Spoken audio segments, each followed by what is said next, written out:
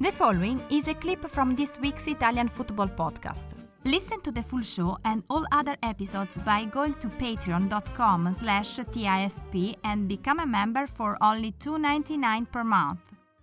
Well, hang on. You and I are going to get into more depth in this in a few days, but you mean you actually did have an operational role at Roma? It wasn't, I forget Jim's exact words, but you weren't just shuffling through the cupboards for gear, yeah?